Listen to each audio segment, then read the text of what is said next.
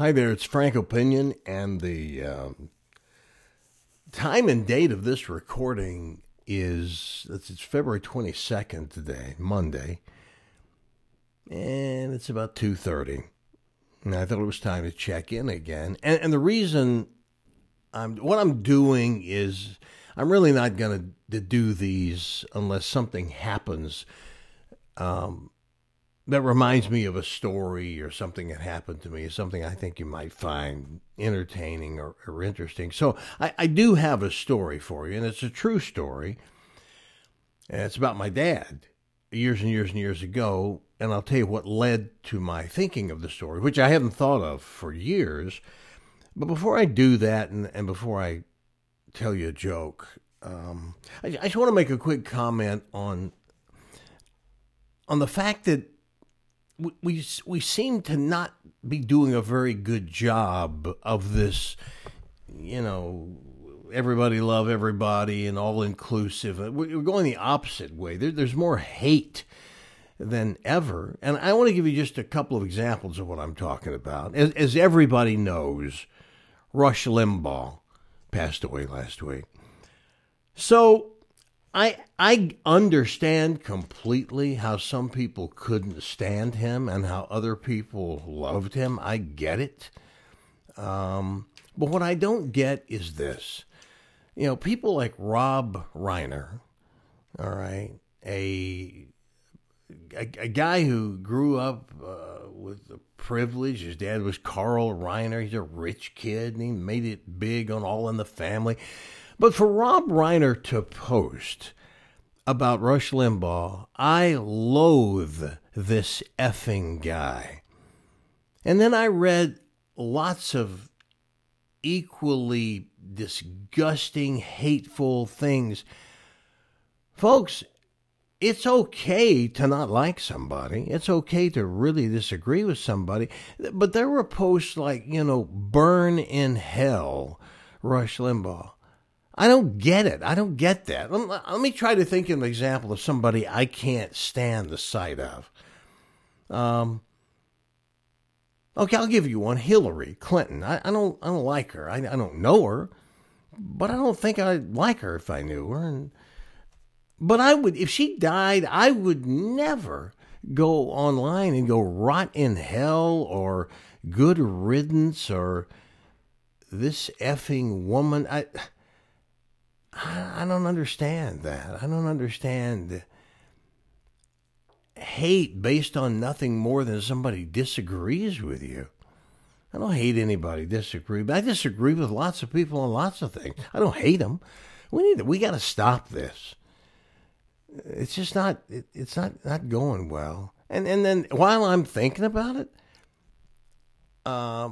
this morning it came out that Coca-Cola has decided in their diversity training to ask their employees to be less white. Don't be so white. What? That's all. I'm not even going to comment further. I don't have to. I don't need to say anymore. And one last thing. These are just little things that drive me nuts. This one, I think I sort of understand. Sometimes this stuff makes sense. Like forever, the Culligan slogan was, "Hey, Culligan man." And it was a guy who would come out and soften your water or whatever. Well, they dropped it. Now it's just, "Hey, Culligan," because it had man in it. I actually kind of get that one. I'm sure there are a lot of women who work for Culligan. And when the reference is, "Hey, Culligan man," you're not a man. That one, okay, I'm okay with that. But this other stuff, try to be less white. What the heck? What? How do you do that? Should we all start using the N-word? That would make us less white because white people aren't supposed to do that. If you're black, you can do it. So if we want to be less white, let's start using that word again. Let's start, that's enough. Now my story. This came into my head because of something that happened. We were with another couple, and the woman dropped her glasses. They were sunglasses. She dropped them and broke them. The lens came out. And she wasn't too upset because they were just cheap sunglasses, actually. But it reminded me of a story that I have not thought of for years. But then when it came into my head, I remembered how completely just bizarre it was. And here's the story. My dad wore glasses for 20 years, through his 30s, 40s, 50s, somewhere in there. About 20, maybe a little over 20 years. And then he broke them one day. Now, I don't remember how he broke them. I just remember that he broke them. I still lived at home. I'm a kid. Now let me help some of you who aren't old enough to know this, because this is an important part of this. Back in the old days, when you went to get glasses, you went to an optometrist, not an ophthalmologist. Ophthalmologist is an MD. They can perform surgery. They're MDs. An optometrist is someone that, okay, read the third line from the bottom. They check your eyes, your vision, and they put that goofy looking thing up and it goes, is this better or is this better?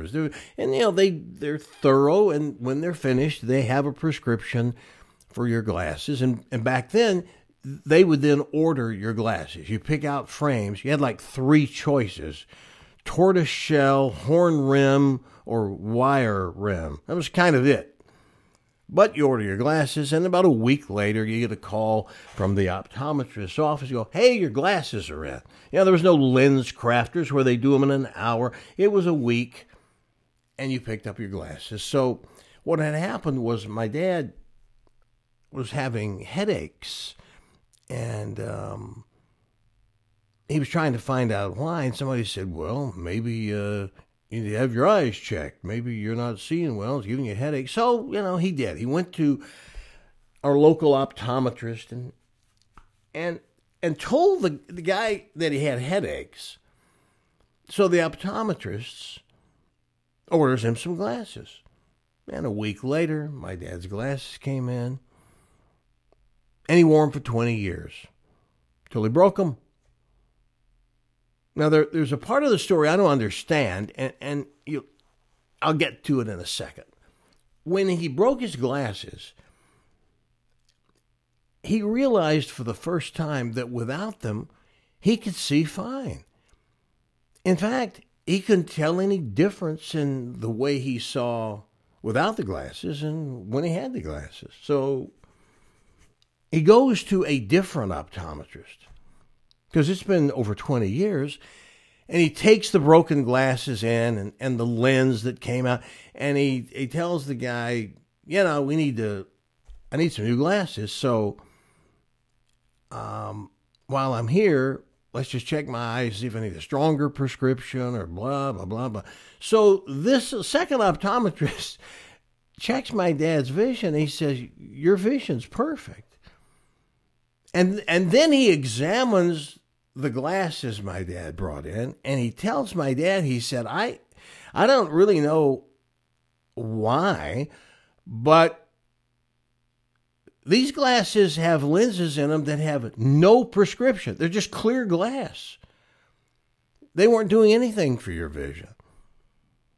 So then, my dad then realized that the first optometrist just to sell him frames, ordered him glasses with no prescription, with clear, which means this: once he told the doctor I have headaches, it was an excuse for the doctor to sell a pair of glasses.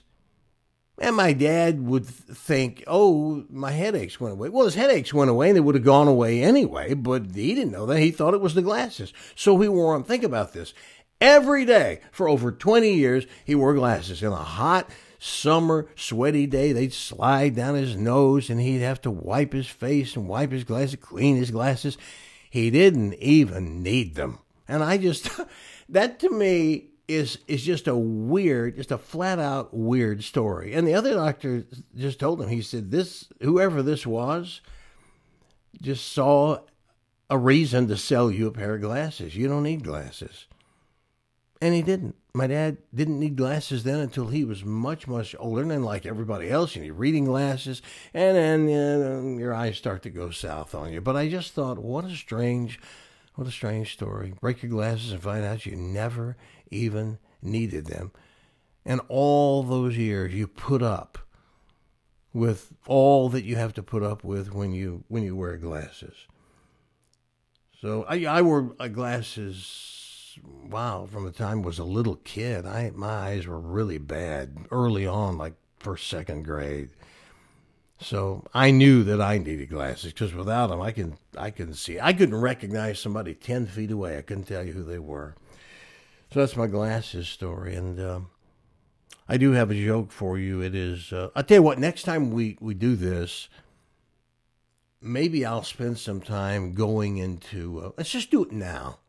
We'll do it now. Let's do it now. Make this a little longer podcast. And it has to do with women and how I'm so glad I am not one, that I'm not a man, that I'm not a man, not a woman, that I am a man. I'm glad. And here's one of the reasons why. Because we're so judgmental about women and how they look, and we base our opinions on them a lot of times on, are they hot, are they not, are they too fat, too skinny, blah, blah, blah. It's tough. It's tough being a woman trying to, please us and, look the way that they think we want them to look. Even I think more so than the reverse of that and what the expectations women have of men and the way they look. Which leads me to this. At night, at my house, and this is a common nightly deal, when we get ready like 7, 8 o'clock or whatever to maybe watch something we recorded or something that's coming on, or maybe a movie, whatever, every single time she says, well, let me go wash my face first.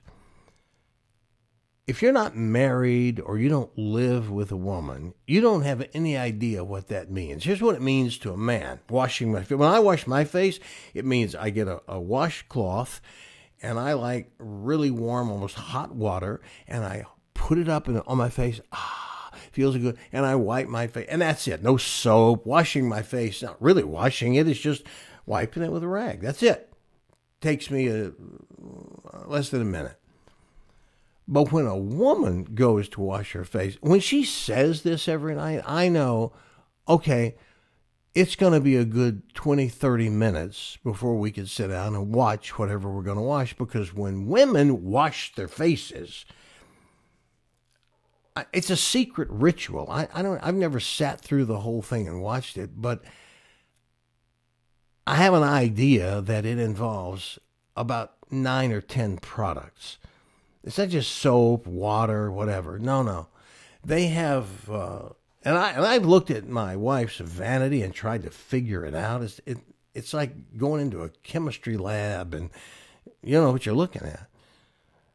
There's like 50 or 60 of little pencils. I don't know what they are. They're eyeliner, lip liner, just little pencils, pencil-looking things. And then brushes, various brushes and powders and lotions and creams and things to hydrate and things to open pores. And so when she washes her face, she's not really washing her face. It's a whole routine. I think they start with some kind of like a cream, and then that's supposed to remove oil or whatever. Yeah, it gets the oil out of your skin. Yet they'll turn right around and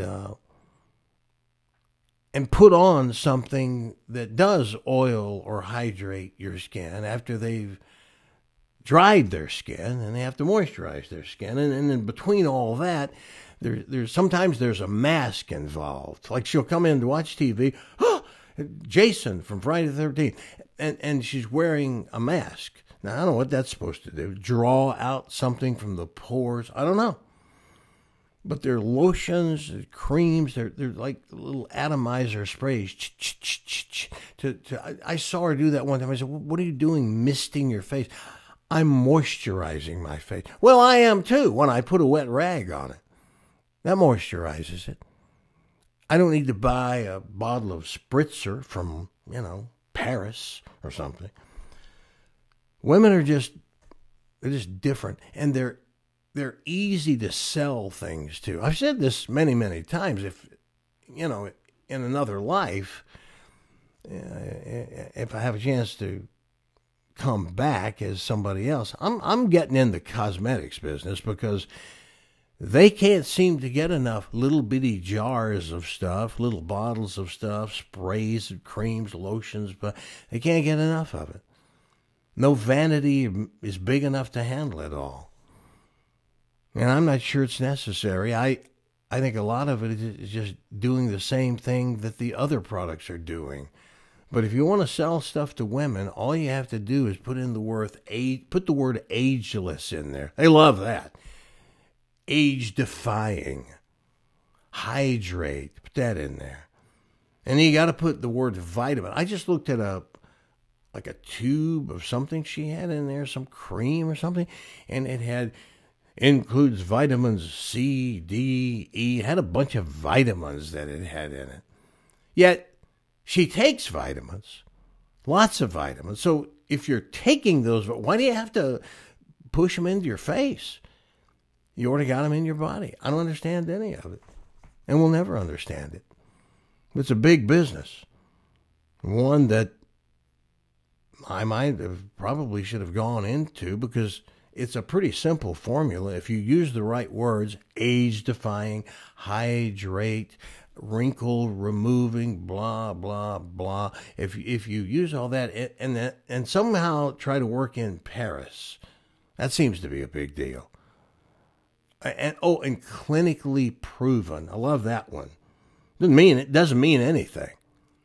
Clinically proven. What does that mean? Clinically proven. And number one is a good one. Number one when it comes to removing wrinkles. Number one based on what? Number one in your family? Number one because 3 of your friends said it was number one? Doesn't mean anything. So young men, if you're listening and you get married, just be prepared for when your wife says, I got to wash my face. Half an hour and multiple products involved to do that. And then one other thing. I just thought of this. When I met my wife and we were dating, lots of times I worked 2 jobs. I worked really, really hard and tried to go to school. It wasn't for me. But I'm working, so I didn't have a lot of time. So after work, when I'm so tired, I'd go maybe by her house. And many times, especially if it's late at night, she'd have curlers on. Lots of curlers. And then there were no curlers.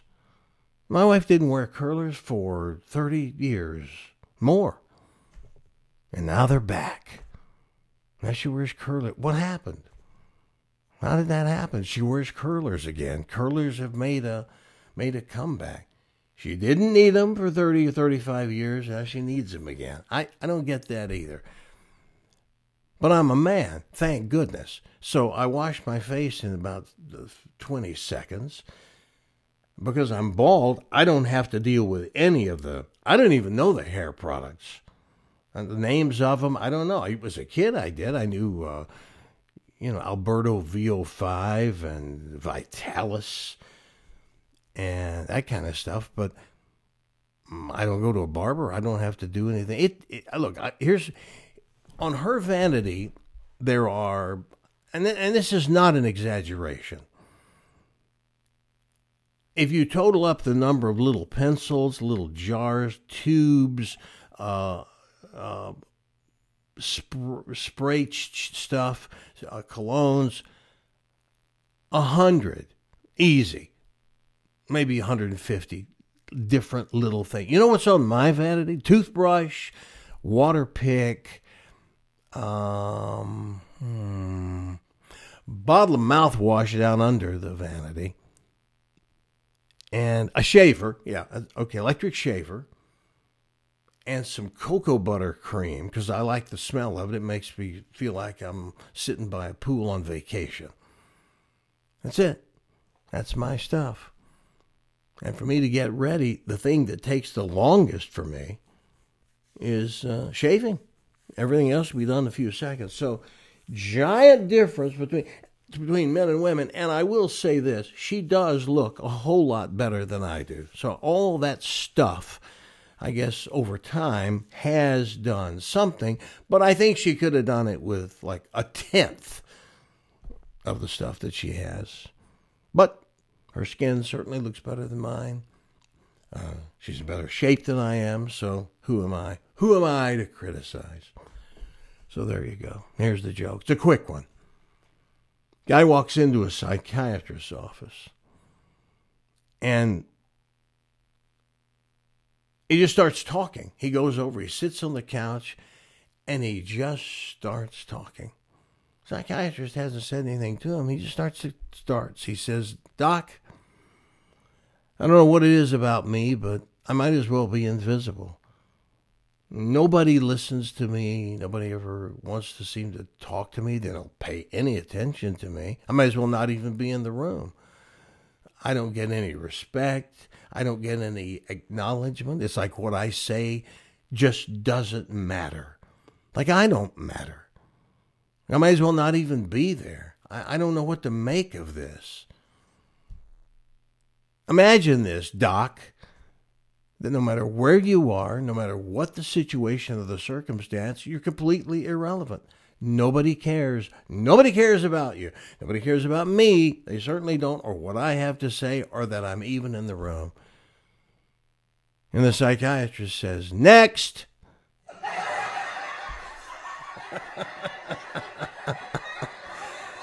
Thank you. Thank you. Get it? See the evenistic guy? Yeah, you get it. Okay. Well, thank you for putting up with, I don't know, however long this was, 20 minutes, 22, 23. I think longer than that, and I would start boring you. So don't know when the next one will be, whenever I feel like it. And I continue to appreciate your emails and your questions, and even the fact that I keep getting every day the same question. When are you going to go back on the air? The answer is I don't know. Why don't you do a podcast? Well, I'm doing one now, but I don't think it's going to in any way ever become a regular thing. It's certainly nothing that's ever going to be able to make any money. I just do it because, I don't know, I kind of miss sharing stories and jokes. So thank you for hanging in there, for being patient. I appreciate it. Tell your friends and neighbors to listen to the podcast. You can do it on our Facebook page, facebook.com/AM and the PM, or go directly to the platform site, which is anchor.fm/Frank Opinion. No periods, no spaces, no, just Frank Opinion. Anchor.fm/Frank Opinion. So, oh, and I can't forget this. I try to never forget this. Thank a police officer every chance you get. Just let them know. I did it yesterday. I did it to 2 highway patrol officers I saw walking together, and I just stopped them and I said, I just want to thank you for what you do. And I hope you understand that I speak for 99.99% of this country when I tell you that we love you and we support you. And we're glad you do what you do for us. Just do it and watch what happens. Watch it light them up and make their day. Not enough people do it, and they don't do it often enough. So you could join me and do it every chance you get. They'd appreciate it. I don't really know how to close this anymore, except just to say what I said at the end of the show when we were on the air. I used to say, for example, today is Monday, so I'd say, have a great Monday evening. So I'll just say, you know what, I need to think about this, how to close the show. So for now, I'll just say, I'll catch you next time.